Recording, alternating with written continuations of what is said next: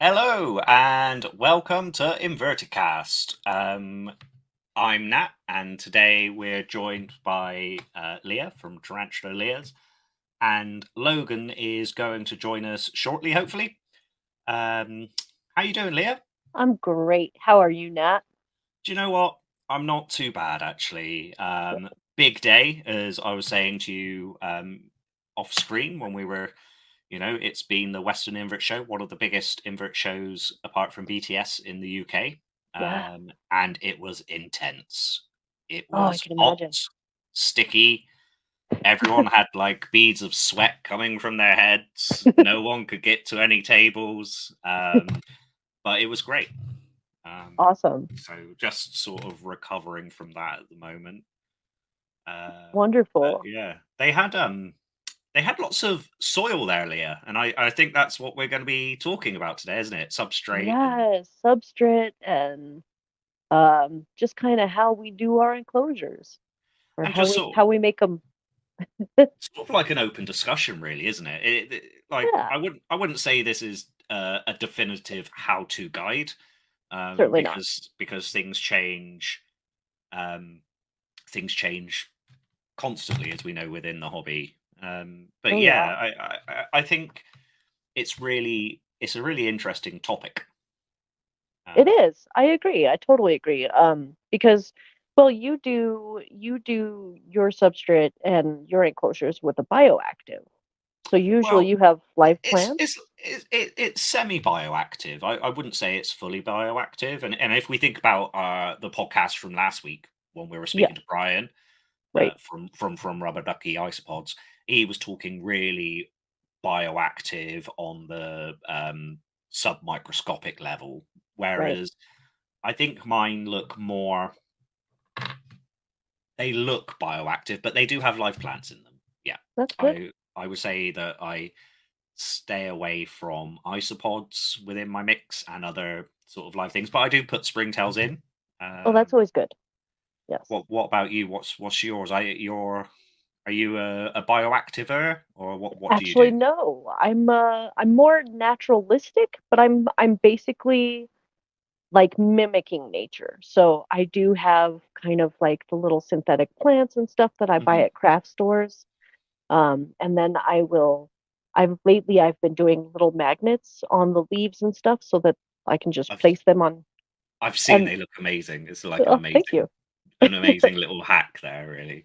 Yeah, and it works really well because, if the tarantula decides to tear apart the enclosure or tear apart the leaves and whatnot, they can still be used later, in like another enclosure or something. So I am not bioactive, but I will occasionally throw springtails into enclosures, if it seems to be getting kind of mildewy or, it's like too moist.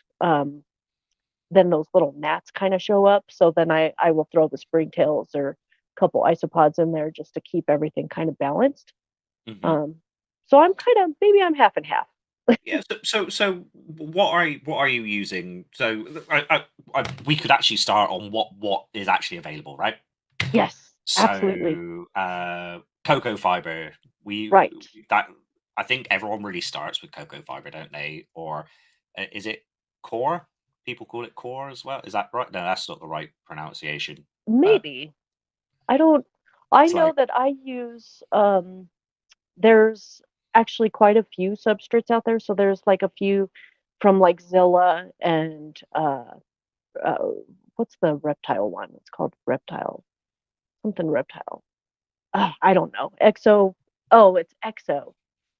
Exoterra. That's the one I'm thinking oh, of. the Exoterra substrates. Yeah, Yeah. And Zilla substrates. And then of course there's BioDude, who yeah. I'm kind of a fan of BioDude. He's got some good stuff. Um, but yeah, there's quite a few. And I actually even know people who will get like potting soil Yeah. without the pesticides. So you can get potting soil without pesticides, and Oh, they'll so use that. the organic Hmm. compost and topping soil and Yeah. different things. So, what do you use? What is your go to at the Actually, moment? at the moment, my go-to is Zilla. jungle mix substrate. So Mhm. it's called jungle mix. I don't really know what that means, but I know that there's little bits of sphagnum moss and kind of charcoal and just kinds of things that like add texture to the substrate rather than it just being dirt or, like cocoa fiber. Um, and then Yeah, so it'll have like twigs and different detritus in it, like to yes, break down. Yeah. Right. yes, absolutely. So they're really great, really substantial for those, for isopods and that bioactive enclosures. I just don't plant plants. Well, so do you, I think with that substrate you can actually plant live plants into it, can't you? Yes, I Um, believe so. I think I think it's recommended to maybe put a potting compost below it, so like a sub layer, Mm, and then having that on top, so it's got some areas to root into. Um, awesome. well, when we if we go back to cocoa fiber, so Yeah. everyone kind of starts off with cocoa fiber in the hobby. Yes. I definitely did. I am trying to quit. I go to a cocoa fiber monthly group, and we all Sure. stand around saying that we've given up cocoa fiber and we're now bioactive. And no, I joke. Um, cocoa fiber, it's cheap. I It don't know is. if you find it's a quite a cheap It is. substrate to get. I agree. I do think that is very cost effective. The only issue with it is that it is only cocoa fiber. Yeah, Um, for me, that's kind of a pitfall. Like I would mhm, rather mix that in with something else yeah, to give it that texture like it would have in nature. Because, um, obviously habitats, they're all going to range a little bit, but they all will have, some leaf litter and little bits of wood or little bits of, moss and stuff like that. Like dirt isn't just one yeah. thing. Um, Do you think the spider knows this though? I think that no, I don't think No, they no, really I do. I don't. don't. I don't think they do. I'm not sure I, they care. I think with cocoa fiber, it's definitely a really good place to start. And as some of our listeners have said, using it for things if you're raising slings, Hmm. if you're if you're doing quick changes between. Hmm. Some people will keep a tarantula. Let's talk about tarantulas because that's what me and you are comfortable with. Absolutely. They will start off on a sling pot and then go straight to the adult enclosure because they want to reduce that. So you might be thinking you go from cocoa fiber over to whatever substrate you use. I would Right. also say that there's like some really big influencers um, within the community, aren't there? So if you're thinking Oh about yeah. Petco, Tom Moran, Right. um, Richard from the Tarantula Collective. Hmm. If you look at their older videos, Hmm. they use cocoa fiber. They do. They use cocoa fiber. It has a place. One really good thing that I like about cocoa fiber is that it's light. Yeah, I do So like that too. when we thinking about like moving our enclosures, we go and do feeding. Some people may not be able to do feeding on the shelf. Mm. you, like my dream would be have to have something like Petco's got a nice setup. Um, Petco's got the dream when it yeah, comes when it comes to a critter yeah, room or yeah, he's got the a really great setup. I yeah, agree. Yeah, yeah, I yeah. love his shelvings and But one of the main issues, and it has been touched on, is that cocoa fiber dries out really fast. mm, So it does dry out really fast, and um, if you're keeping a humid dependent tarantula, let's say, hmm. it's another job on top of the many other jobs that we have when we keep spiders. There's Oh, of course. also the thing that I've come across quite a lot um, is about how it compacts. Mm, So we want to make sure, especially because let's say for instance tarantulas are quite fragile, so if they fall, you will fluff up your cocoa fiber, put it into the enclosure, the 5 gallon, 10 gallon, whatever exoterra you've got, hmm. and over time it will slowly shrink and compact, Yes, and so that's increasing that height. But right. it's very versatile. It can be used. Spiders, tarantulas will use it Oh yeah. for they can web, they can tunnel in it. Hmm. So, and when you lots of people aren't aware of this, but when you look like you're taking one of those enclosures apart, you'll get a tube of silk come out, and it'll be what's supporting that cocoa fiber, so they can have that. So it definitely has that, but it benefits are as well is that it doesn't mold easy.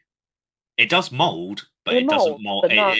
not very Yeah, easy. It's definitely something because it's not so full of bioactiveness, I suppose. true. I agree. Um, well, and that's actually one of the reasons that I use the Zilla Jungle Mix is because I have found that it's relatively light. It's Hmm. similar to cocoa fiber, um, but it also allows for those burrows and it keeps moisture a little better than the cocoa fiber does. Hmm. And for me, that's kind of a huge issue just because I live here in Colorado. We're at high altitude, so the air up here is a lot thinner, um, which means that moisture is just sucked right out of the air really quickly. So for my moisture dependent tarantulas, I don't, like I said, I don't like to use cocoa fiber a whole lot just because of that moisture side of everything. So with what I use, it keeps moisture really well. Like, let me see if I can find. So this is my Trinidad pink. It's the Cereocosmus longipes. Yep. And you can see that there's like a layer that is just maintained that moisture Yeah. because this is, another tarantula that definitely depends on that moisture. So that's another reason I really like this is because I can see just how much humidity or how much moisture is still in there. Mhm. Um, yeah, so it makes sense to me for that. Yeah. But I do like Yeah. cocoa fiber.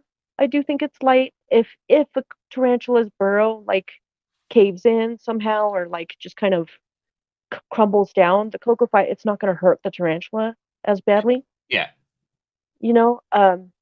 Yeah, and But yeah. I think also a negative with it as well is um, positive. First Mm, of all, let's go with a positive. It's really easy to store because it comes in those little pucks the or the pack of the bricks and things. yeah, The flip side of that, though, the negative is the preparation time. right. So if you Because have you've to got to soak it, and you're not going to want to put freshly soaked cocoa fiber into an enclosure. no, You want to leave it for a day or so to evaporate off a little bit. So that's I would absolutely. say that's kind of another negative. But Hmm. as we're talking about substrate, Hmm. I think we've definitely come on leaps and bounds, especially I would say over the last 10 years, Oh, com- absolutely.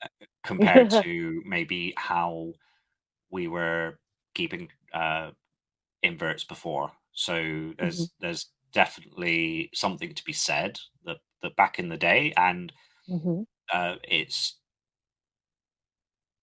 so back in the day, and not saying that it's wrong, um, but how tarantulas used to be kept on vermiculite. I know there's probably Vermiculite. people listening to this that probably still keep their tarantulas on vermiculite. I'm sure Um, vermiculite is still very useful for a lot of, invert keepers and stuff. yeah, I have never used it personally, no, so I really don't know. Sorry.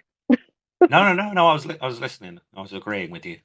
Oh, okay. Yeah. I mean, Yeah. I haven't used it, but I do know that vermiculite, the reason that they did use it was because it was really great at maintaining that moisture. Hmm. As far as I know, like that's kind of why a lot of people really liked it, and that was just kind of the go-to thing, you know, 10, 15 years ago. And then also orc bark chippings. There we go. I Hmm. got that out. Orc bark chippings. You'll see people that still keep um their spiders on that. And well, one we need to try and understand is why that is. And I think um going back 10 years ago, you didn't have such brilliant tarantula dealers about back then. Hmm. So you would go to your local pet shop that will keep OBT, let's say, just for argument's sake, on Sure. orchid bark chippings. The reason why they're doing that is because they want the spider to be out and be visible. Hmm. Yeah. Um, so, but you learn through visual things, and if that's how the pet shop keeps it, that's how you're going to keep it. And Right. you know, we could then go into like red light bulbs and things, but we won't talk about that today.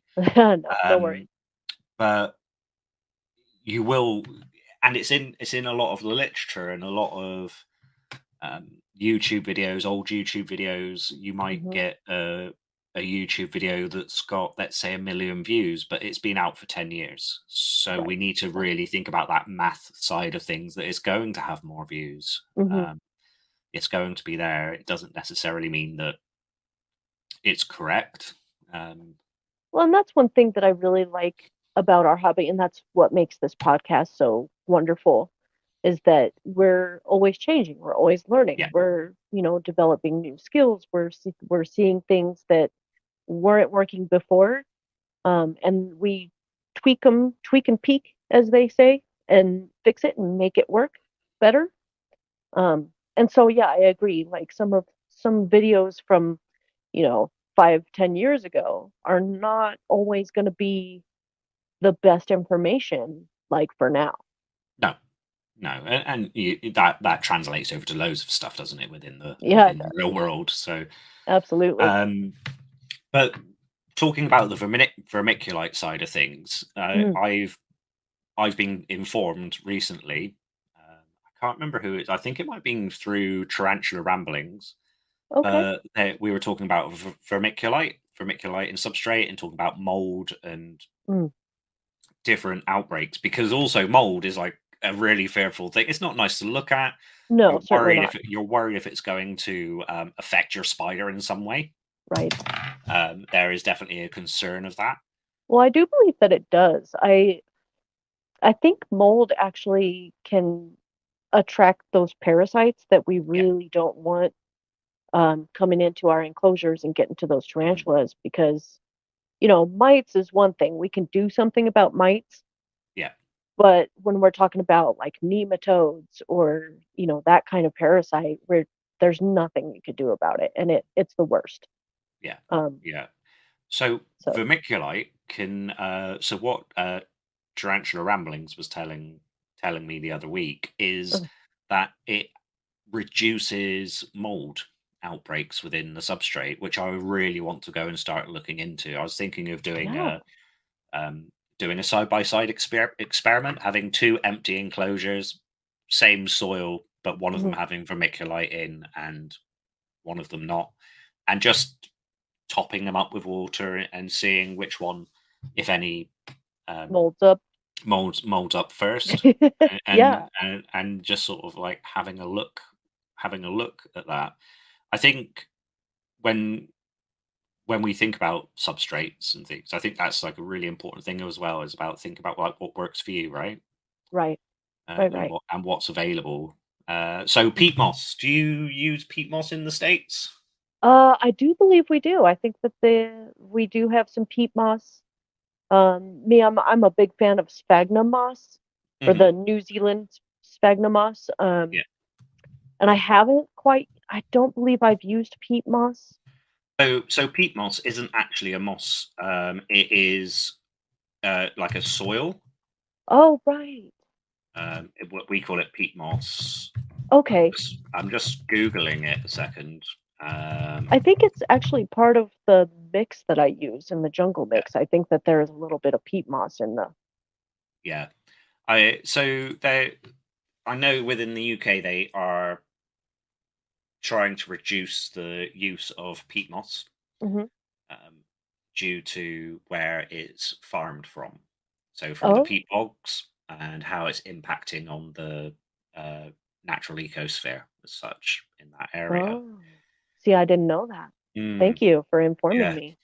Um, but talk about smagnum moss. Oh, you say it, Leah. Say it for me. Which one? Smag The smack Sphagnum moss. smack. There we go. Yeah, thank you. Oh, I'm so tired. But talking about that it's a really good resource to use. Absolutely. Just when we think Yes. about humidity Right. and creating those humid pockets within the substrate, and they Definitely. and that can be used for within all sorts of inverts. So when we're thinking about millipedes and Hmm. isopods, burrowing beetles, Oh, everything, sure. it's such a good way to keep the soil active, I suppose, is the only way Absolutely. to Yeah, put it. I agree. I really like sphagnum moss. I feel like it really holds that moisture. Like, again, I'm all about that, keeping the moisture in. Um, and it also kind of makes the enclosure, like if you put it in just on its own, it actually looks really great. Yeah, It looks yeah, very natural. it does. Do you get colored? Do you get dyed moss where you are, Uh, or is it natural? I think most of it is very natural.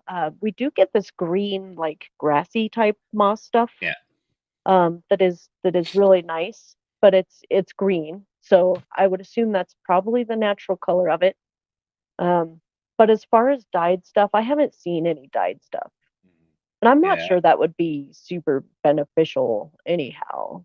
No, I know that Just some so out of the invert world, but more in the reptile world, they do sure. have lots of like dyed Oh yeah, moss for the enclosures and say things. And I've heard stories of how the dyed moss, if the animals eat it, they can take on the color, not inverts, but sure. reptiles, Like reptiles. Yeah, because of the dyes in it. But that's a really good way to keep that moisture level up for sure. absolutely. Is like Yeah. mixing that in there. Um, what about any of your arid tarantulas? Do you reckon it's all right to keep your arid tarantulas on sand? Let's say. Yes. Like kind of a mixture of the whatever substrate you use, so like the cocoa fiber, and then if you put a little sand in there, I think that's okay too. Yeah, Just keep a nice light mixture for it. it's about actually having a mix, isn't it? It is. Yes. I don't think they're. So if we were to think about like the six-eyed sand spider, yes, that Absolutely. that's sand. And Yeah. You if we definitely were, want, yeah, sorry, I no, no, no, apologize. You no. you Carry on. definitely want sand to be the primary substrate for that invert for sure. Like Yeah, any invert that is, from a desert or like uses the sand for some purpose, then you're definitely going to want that sand. But for most tarantulas and in my experience, the sand is not great all on its own for no, tarantulas because it can no, actually be really abrasive to their arms and their legs and their bodies, basically, yeah, their exoskeletons. So yeah. mixing it in is always good, but And if we say, for instance, if we look at the Aphonopalma chalcodes, mhm, they don't nest in a sand dune as such. Or I know they come from a very arid space, but you'll find their burrows in the root systems of plants and trees yes, where there's a bit more substance in it, and it's not sand. uh-huh, yeah, When we're thinking about that, but if you were to be if you were to be keeping your inverts on a, let's say, a arid substrate, what's your go-to, Leah? for an arid substrate, definitely. See, again, I would go with the jungle mix, but I would definitely mix a little bit of sand in that. Yeah. And probably some we have like little wood chip type things or like I believe what are they called? Cypress mulch. If you take a little bit of the cypress mulch and Hmm. and put that in the substrate, that also makes for a really nice, like arid kind of feeling substrate.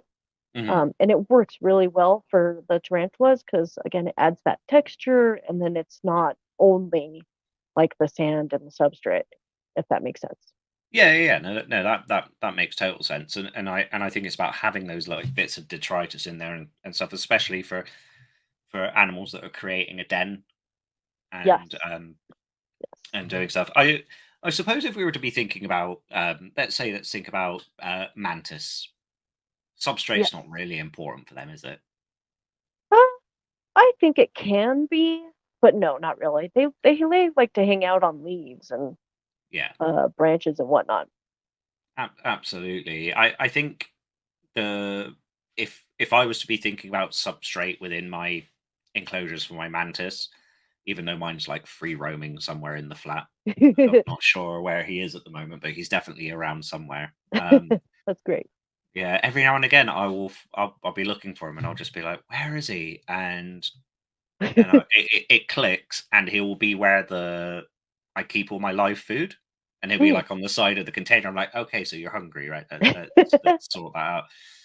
Um, I find keeping substrate in with my mantis like really important. So I put a Yes. good inch or so at the bottom, cover it with moss, and Mm. it helps that humidity again. As Yes. I think one of the really good things about one of the really important things, not one of the good things, one of the really important things about substrate is that it holds that humidity. Right. Even if we have a dry and arid, or what we would say from the Aphonopelma family, Right. they come from quite an arid climate, Hmm. but they will burrow, and they're burrowing because they're trying to find that moisture that Yes. they're Yep. trying to regulate and find that spot. Um, Not so much with the Balfouri, Right. um, the Sulcata or Island Blue baboon tarantula, Hmm. but within their web castle, let's say if we're keeping a communal one, they once again they do have like there's little pockets of humidity in there as well. So, Most certainly. Yep. uh, but I think what I find sometimes is when you maybe maybe first think about an arid species, you suddenly think, right, no moisture, sand, Right. dry. When Sahara actually, Desert, yeah, Sahara Desert, like or Death Valley, one of Death the Valley. hardest. Yeah. Yeah, yeah, like it will survive there. Well, actually, I think we really need to think about adding that humidity because there are spikes in areas, and uh, Definitely. you get humidity in the morning, don't you, with the Oh, morning dew and stuff. So certainly. Like the southeast region of the United States is actually kind of crazy because it mhm, goes from one extreme to another um, throughout the day cycle. So, like you were saying with Death Valley, it can get up to what 112 or so degrees in the daytime in the summer, and then it'll drop down to 40, 50 in the evenings yeah, in the nighttime. So, yeah, definitely there is moisture in these areas. And it does, I agree with you that the tarantulas will burrow and they're seeking out that moisture. They're yeah, seeking out like a cooler spot because, you and I both know we don't want our tarantulas in direct sunlight because it yeah, really it fries them.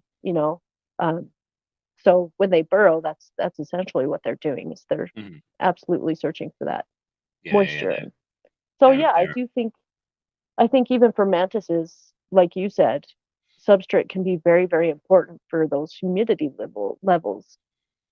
Like the orchid mantis is a tropical species. They're from Malaysia, um, or yeah, they're from Malaysia. So they need a lot of humidity. They need about 70 to 80% humidity. mhm, Um, so and that's how you achieve it is through your substrate. So I think it's really important to talk about the best methods of mixing your substrate and what to use for that. So it's good.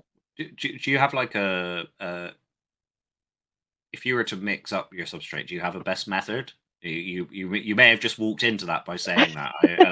I Uh, did, didn't I? I Usually don't know for if you have anything like a certain recipe or anything that you use. somewhat, I mean, I kind of go by what the invert needs. So if like I said, if it's one of those high humidity, very moisture dependent species, then I'm going to use a little more of the jungle mix Yeah, than I would cocoa fiber or sand or anything like that. So I would use a lot more of that, and then um, probably a bit of cocoa fiber because it does help to keep that moisture in there. So I would mix Mhm. that pretty good. Maybe like about a 70-30 mix, Right. Yeah. Yeah. Yeah. you know. Yeah. But if we're talking about like the Monocentropus balfouri, um, then it would probably just be more of a like a 40-60 mix. Yeah. So you'd be going a bit more dry Hmm. on that. Yeah. I would definitely agree with you on that. The Balfour communal that I got recently, Yeah. I was trying to look into that, and I was thinking about getting um, the Arid Earth kit from ZoomEd. Is it Oh, ZoomEd? I okay. think it's ZoomEd that do that, where you can effectively make tunnels and Awesome. stuff. Excavator clay, that's what I was looking for. That's it. Yes. And I know yeah, Richard uses that and Petco and yeah. yeah, they've all sort of like had a bash at that, haven't they? And Yeah. then over here, in the UK, I was discussing it with some of the other keepers, Uh, and I was recommended the Arcadia Arid Earth, which is a really Oh, nice substrate. However, when it arrived, it was quite moist, which I thought was quite surprising, seeing as it was meant to be arid earth. yeah, that's So interesting.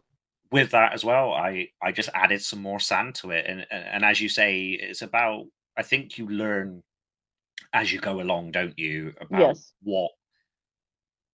what's going to work for those uh, specific species. Not everything's going to work. You can't just have, Right.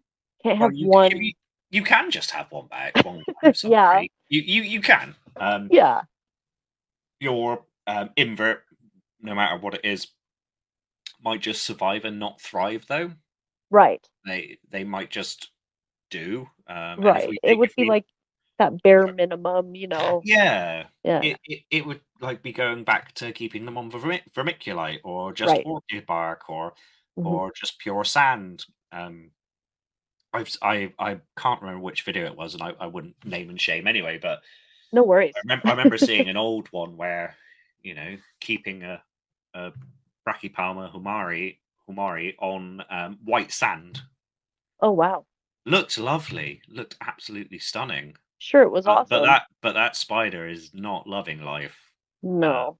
They and need that opportunity to even be able to burrow and with sand it's too heavy. Their burrows, cave in for them. It's just not so great. no, no, and but that it might work if you're thinking about having something like a desert hairy scorpion or a June scorpion, Hmm. that kind of thing. Hmm. But even then, you're going to want to mix a little bit of cocoa core in Definitely. when you're doing that. Um, so yeah, have you got anything? Your last rehouse? What have you been Oh, doing? Because yeah. sort of on the substrate talk. Okay.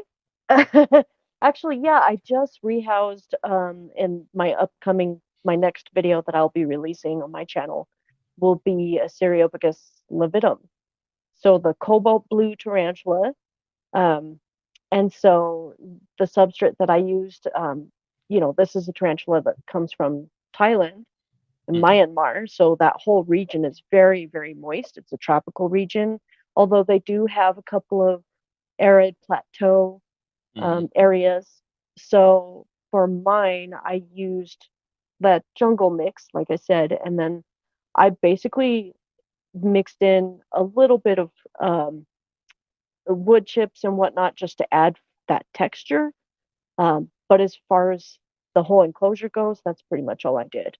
I made nice deep substrate and a little beginner burrow, and she got in there good. Actually, this video is going to be really funny. I think you'll like it. Good, really? Yeah. Okay. Well, it better be funny because you've said it's gonna be funny. So I'm going to Took me be a while. It took good. me I'm a look. while to get her into a new enclosure because well, she was very spicy when she finally came out, but she Yeah, hid so well from me. I had to actually dig her out. It really sucked, and I was nervous, and so yeah. yeah. Well, yeah.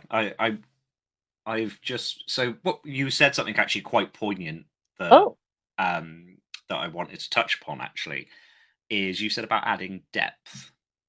Yes. So myself, I have just rehoused 3 fossorial tarantulas. Oh yeah. So I the Cancraken, 2 of them. Oh, I've rehoused, and sorry, I'm common names today. I'm generally common names anyway, that's but okay. you know, The smoky earth and tiger, yeah? yeah, Yeah. and the a Java Fury. Oh, that's going to bug me. It was something Java Penta. Anyway, it'll come to me. No Uh, worries. and for them, I actually use quite a wet Oh, mix. Not absolutely. not sopping wet, but wet down one, like a damp mix, and then wet down one corner. Right. But it goes back to the conversation we were when we were talking about when you would go to a pet shop and you would see that spider or maybe Yeah. like a half inch of substrate and things. And when we Yes. think about keeping our inverts, whether they are tarantulas, isopods, things that maybe we would class as terrestrial, Hmm. they actually, bless you, they for those listening, that was Leah's lovely partner having a That sneeze, was I my think. partner. Yeah. Um, so, but actually, even things that are terrestrial, though they may not be obligated burrowers, and that can go for, it's not just about tarantulas. Mm-hmm. Um, to give them the option to do that, you'll actually find that their natural behavior is they will burrow at some They point will. Hmm. somewhere, and doing that. And Petco actually did a really good video of one of his tarantulas where he made like the 6 foot container. Have you seen that one where he makes No. enclosure really deep for one of his fossorial tarantulas? It Oh may not have been wow. 6 foot; it might have been like 4.5 foot, 5 foot, and it burrowed all the way down to the bottom. Oh my goodness. And when we think about it, we don't have to do that for our tarantulas. So No. Yeah. people that are listening, please do not go out getting. Well, if you can, if you want, um, Sure. I mean, you can, but but you don't it's about have giving to. it's about giving them enough. It's about giving them enough opportunity. Hold on, Mhm. Leah. I think the door's just knocked. A second. Sorry? Oh, Oh, it's Dorothy. hello, Dorothy was at Dorothy. the door. Hello, Dorothy. How are you doing? Hi. Good. How are you guys? Yeah, not too bad. We're just chatting dirt, really. Dirt and Yeah, substrate and substrate. sort of different I like bits and dirt. bobs. We've got yeah. Got a few jars of dirt, Yeah, Yeah, just with you. yeah. It's What part of is the hobby, isn't it? what is your go-to mix for substrate? Like, what do you like to use? Because we were talking about, cocoa fiber and the vermiculite I of olden yeah, days. Go ahead. I do not like cocoa fiber. It No. molds way too easily. I it's it's not my favorite. I tried a homemade mix and it was okay-ish. Okay. I mixed an OMRI certified topsoil with play sand and excavator clay, give it that structure. Hmm. But it actually molded really bad one day. Like all of a sudden, one of my Armenia enclosures was really bad, Oh. and I didn't have any more of my mix on hand. So I quickly went on to Petco and I ordered some Reptisoil actually. And I had Uh-huh. never tried it before, but now that I've tried it, I'm like, this is actually kind of amazing. So I think what Dorothy's saying is actually really interesting though, is that maybe sometimes we try to save a buck, Uh-huh. and we make our own mixes and doing things, but sometimes off the shelf stuff. Mhm. We're we're It was we're my just Wi-Fi. uh, we were just saying about like how sometimes we can be like, oh, we're going to make a mix and Mhm. it's cheap, it's going to be affordable, but then sometimes you can just buy something off the shelf Mhm. and um, and it works. Right. Yeah, Yeah, the people that's listening, Dorothy's nodding. Um, that is one thing that I love about the jungle mix is because I can use only that and it works just as well as if I mixed it in with something else, So Yeah, I use Spider Life. I'm still waiting for them to contact me, so they'll sponsor me. But it's not gonna happen fingers for some crossed. time. Fingers crossed. You can only hope. But I haven't had any issues with Spider Life. Great. It's a really good, robust substrate, and it's really malleable in a sense as you can let it dry out, and it's perfect for those arid kind of enclosures, or it holds moisture really well because it's got loads of bits of biologicals that break down and hold the moisture. So it's fascinating. And just before you came on, Dorothy, we were talking about allowing deep substrate for our animals. What are your thoughts on that? Are you a proponent of that, or I feel like it's really important to assess the needs of your specific animal because I have a lot of the same species, but each of them exhibit different behaviors. Like I have multiple Salmopoeus erminias, right? And a lot of them exhibit different behaviors. And so I think it's really important that if your if you've noticed that your tarantula likes to burrow more, you should definitely give them more substrate, even if they're technically an arboreal, because Salmos like to make a little dirt curtain, and one of mine really likes to make an opening at the bottom in the corner of the cork bark. And I've noticed that she really likes to burrow down a little bit, so I gave her a little bit of extra substrate. But one of my other ones, she's always up. She's at the top. She doesn't care about the dirt. She doesn't touch the dirt. Dirt is bad, So I think it's really important that you assess the needs of your specific animal and watch their behaviors. And like, because even though, I love that we have the classification of arboreal, terrestrial, fossorial, but I feel like there are more like subcategories than that. Yeah. And like, I agree. I feel like it's really important to know, your animal. And if you notice something that you need to change in there, definitely, make the changes, make it more comfortable for them so that, your animal's comfortable, it'll make you more comfortable, and the proper enclosure will prevent a lot of problems, accidents, escapes, all that other good stuff. So I think it's just really important that you know your animal. It also prevents a lot of that defensive behavior we see as well. So by giving them that opportunity to burrow, to escape, in a good substrate that holds its shape, you're going to have a more happy tarantula if we're talking about tarantulas. Absolutely. But it's the same for all other inverts as well. I think sometimes you'll have people or people will have inverts, sorry, and they may not be the expensive one, the £300 one and things, and so they may not get the same sort of level as care and things. But I think it's really important to do that for all of them, to give them all that opportunity to sort of thrive really within it. What are your thoughts, Dorothy, on bioactive? I personally am a big fan of bioactive, but I wish that I had the patience and the time and the energy and the effort to do it for all of my spiders. Some of them are bioactive, some of them are not. The bioactive enclosures definitely, like, I don't really have a lot of problems with mold or anything else in those enclosures specifically. I mean, I don't really have a lot of mold problems, but once I switched over some of my spiders to bioactive, I realized that it was a lot less maintenance for me. And although it might be more work in the beginning, I feel like it creates a more productive environment for them to not just survive but thrive. So I'm definitely a fan of bioactive, but if someone wants to come do it, I will come pay you to do it. Yeah. Okay, I will get my plane ticket and I will come on over. Okay. Have a go. But I think it's definitely, like you said, there is a lot of work at the beginning. But I think the majority of the work is gaining an understanding of how it works.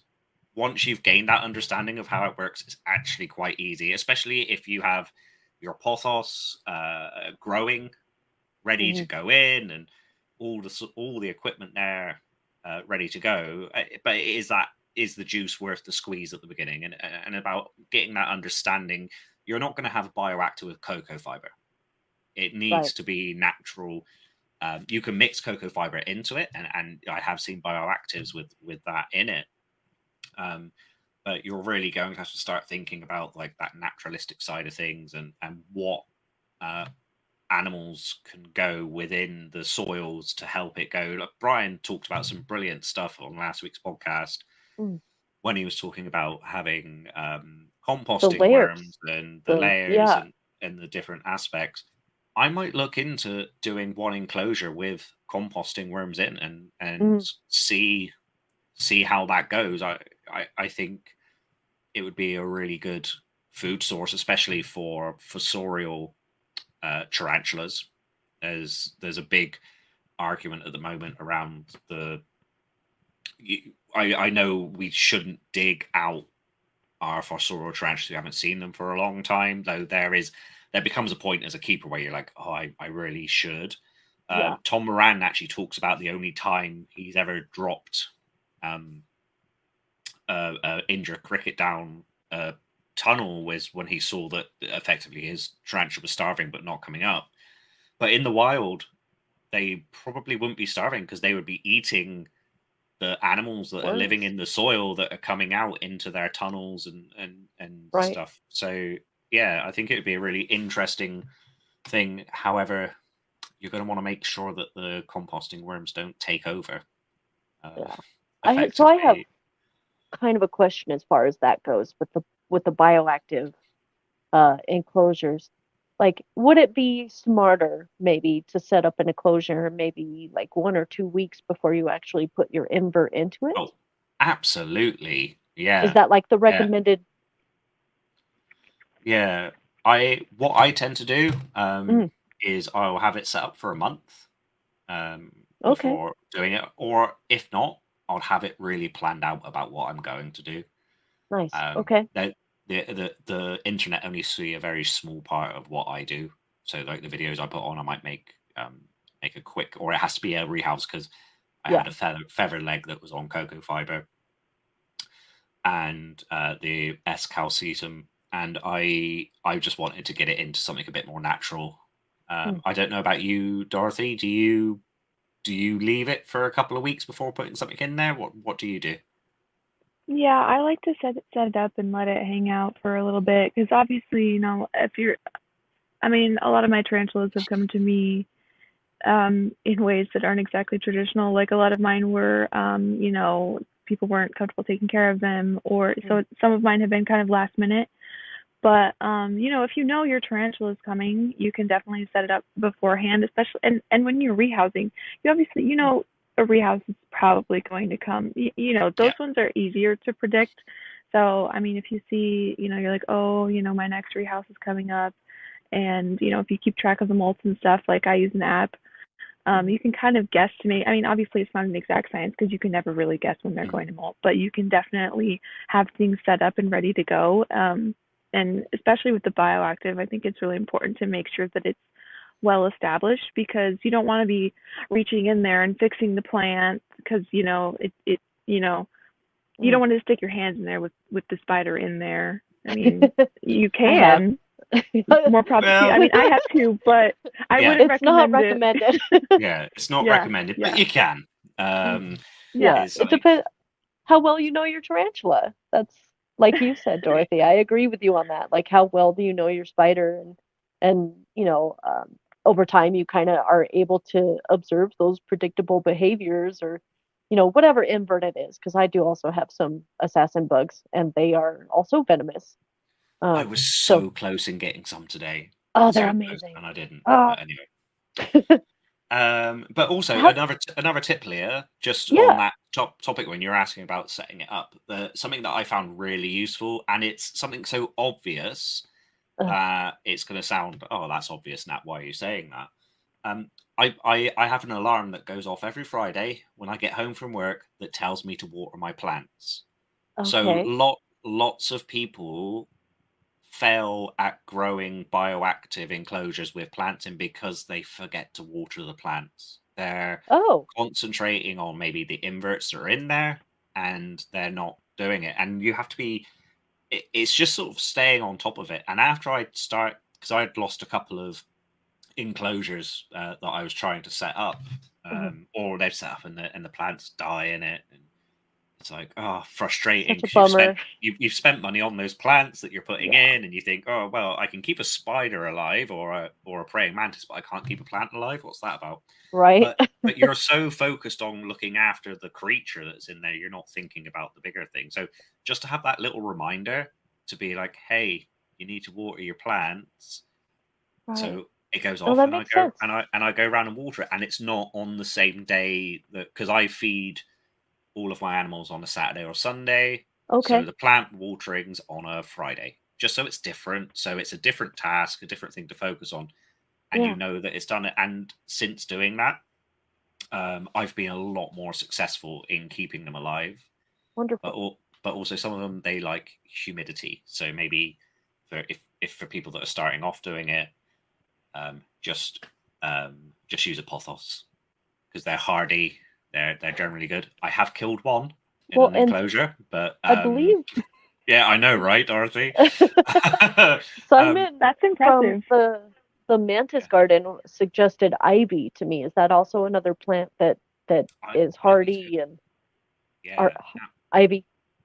Absolutely, cool. Yeah, ivy is a good hardy one, especially if you want like a creeper.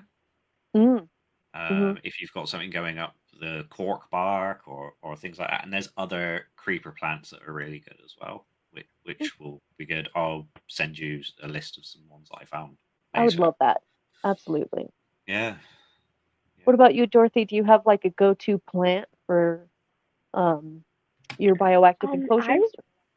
I really like pothos, but I also really like Tradescantia. They're kind of like a creeping plant, definitely for the bottom, but they grow really well, especially the pistachio white Tradescantia.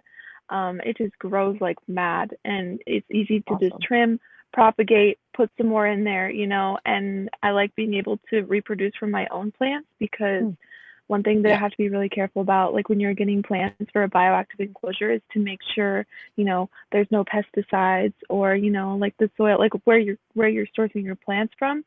That's kind of like what I like to do with my feeders. Like I'll get one thing of feeders, and then I've just taken them and then I've made them reproduce, so that I have my own, my own thing going on, so that I don't have to, what's the pesticide, like how is this being taken care of, like, are they using a miticide or anything else? There's a lot of things that you have to be mindful about when you are choosing plants for a bioactive enclosure.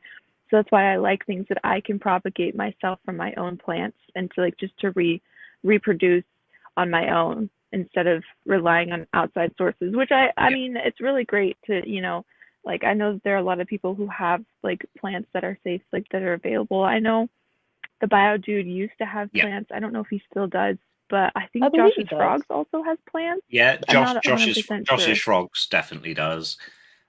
Still doing that. And just very quickly, before we get to the end of the podcast, is so you touched on like pesticides and different sorts of things. So it's very tempting to just go out into the back garden and dig up soil to use within your enclosures. Now, I would strongly advise anyone that's listening to this to do that, unless you are going deep into the wilderness to dig it up, to avoid pesticides. But then also we do have the problem with nematodes when we're thinking about in the tarantula hobby. So you are better off getting it from a tarantula substrate maker, or someone within the pet world. However, you can still get bad substrate, so it's just something to be very mindful of when we are thinking about that. And when that sort of goes on to the idea as well of collecting moss and sticks and different things, bark and things from the wild. Lots of people boil it. Do you boil it or cook it in the oven? Cook it in the oven. At 200 degrees Fahrenheit. I boil it 20 and minutes. bake it.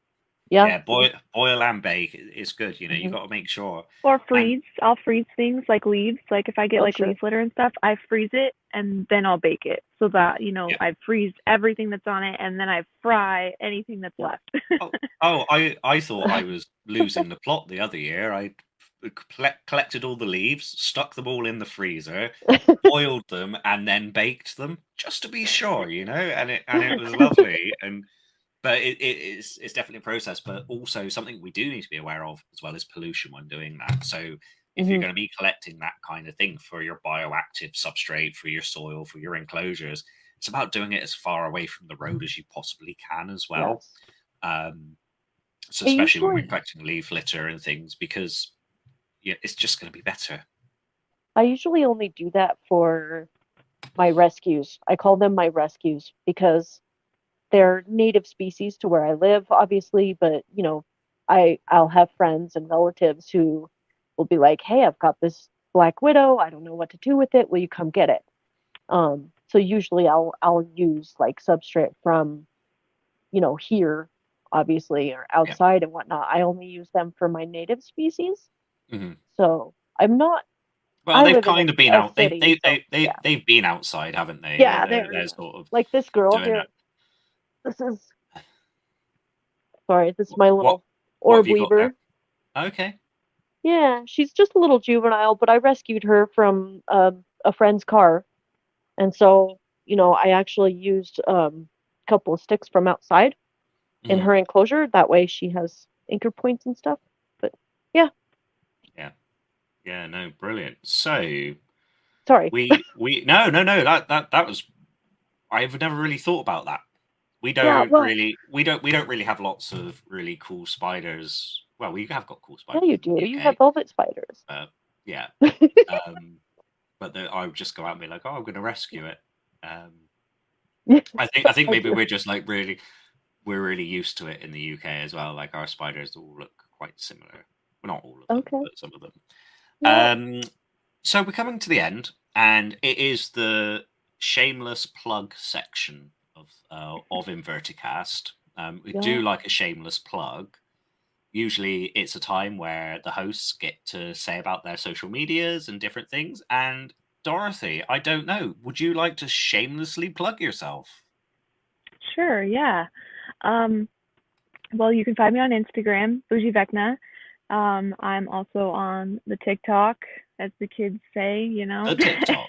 Nice. And my username on TikTok is the Salmo Queen. So if you want to see any spider or other invert content, I've really been slacking on posting, but I recently rescued a Ceotoda grossa outside of False Widow, and she is so cute, so I need to make a post about her. So if you want to see more about her, you're going to have to check out my social media.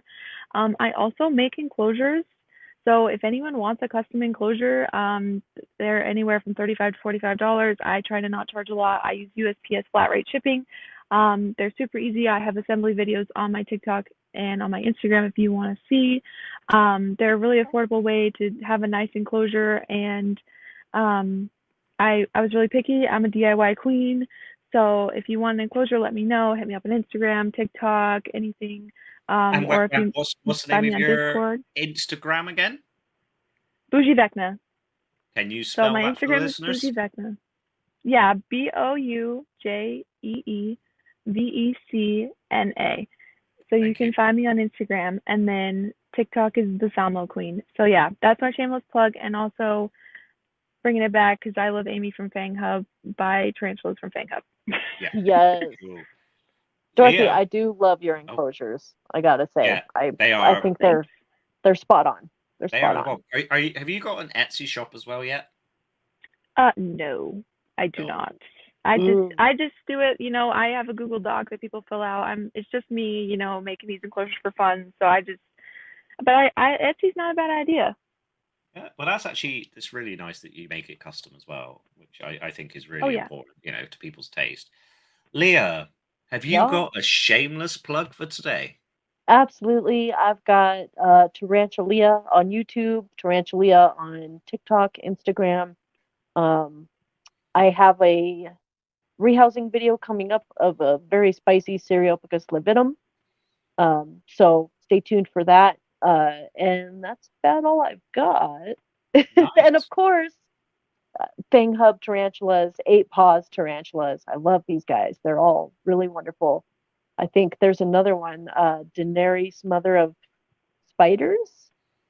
She's kind of up and coming. She's really, really getting popular. So check that one out as well if you're in the Oh, I'll have US. to check that out. Yeah. I'll just All check right, it out. I can't get it, but I'll just check them out. Absolutely. Cool. And yes, I do have a shameless plug as always. So we're going to do an unshameless plug. So first of all, if anyone listened to the Rubber Ducky Isopod episode, it has been edited to make it child friendly.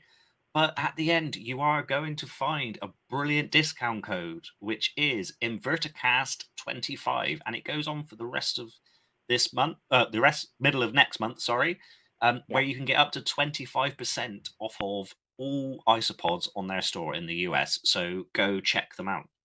You can also get a discount on the Spider Shop in the UK using the discount code Somerset. That is my discount code, and people have been using it, and it's brilliant. So for those who didn't go to the Invert show today, get over there and go and get yourself some spiders because you need them, and use discount code Somerset to get a really good discount on there. And I am on Facebook, Instagram, TikTok. I don't know how to use TikTok, but I'm on it. And yeah, go over to my YouTube channel and subscribe. And don't forget for everyone to subscribe to all the presenters on this podcast.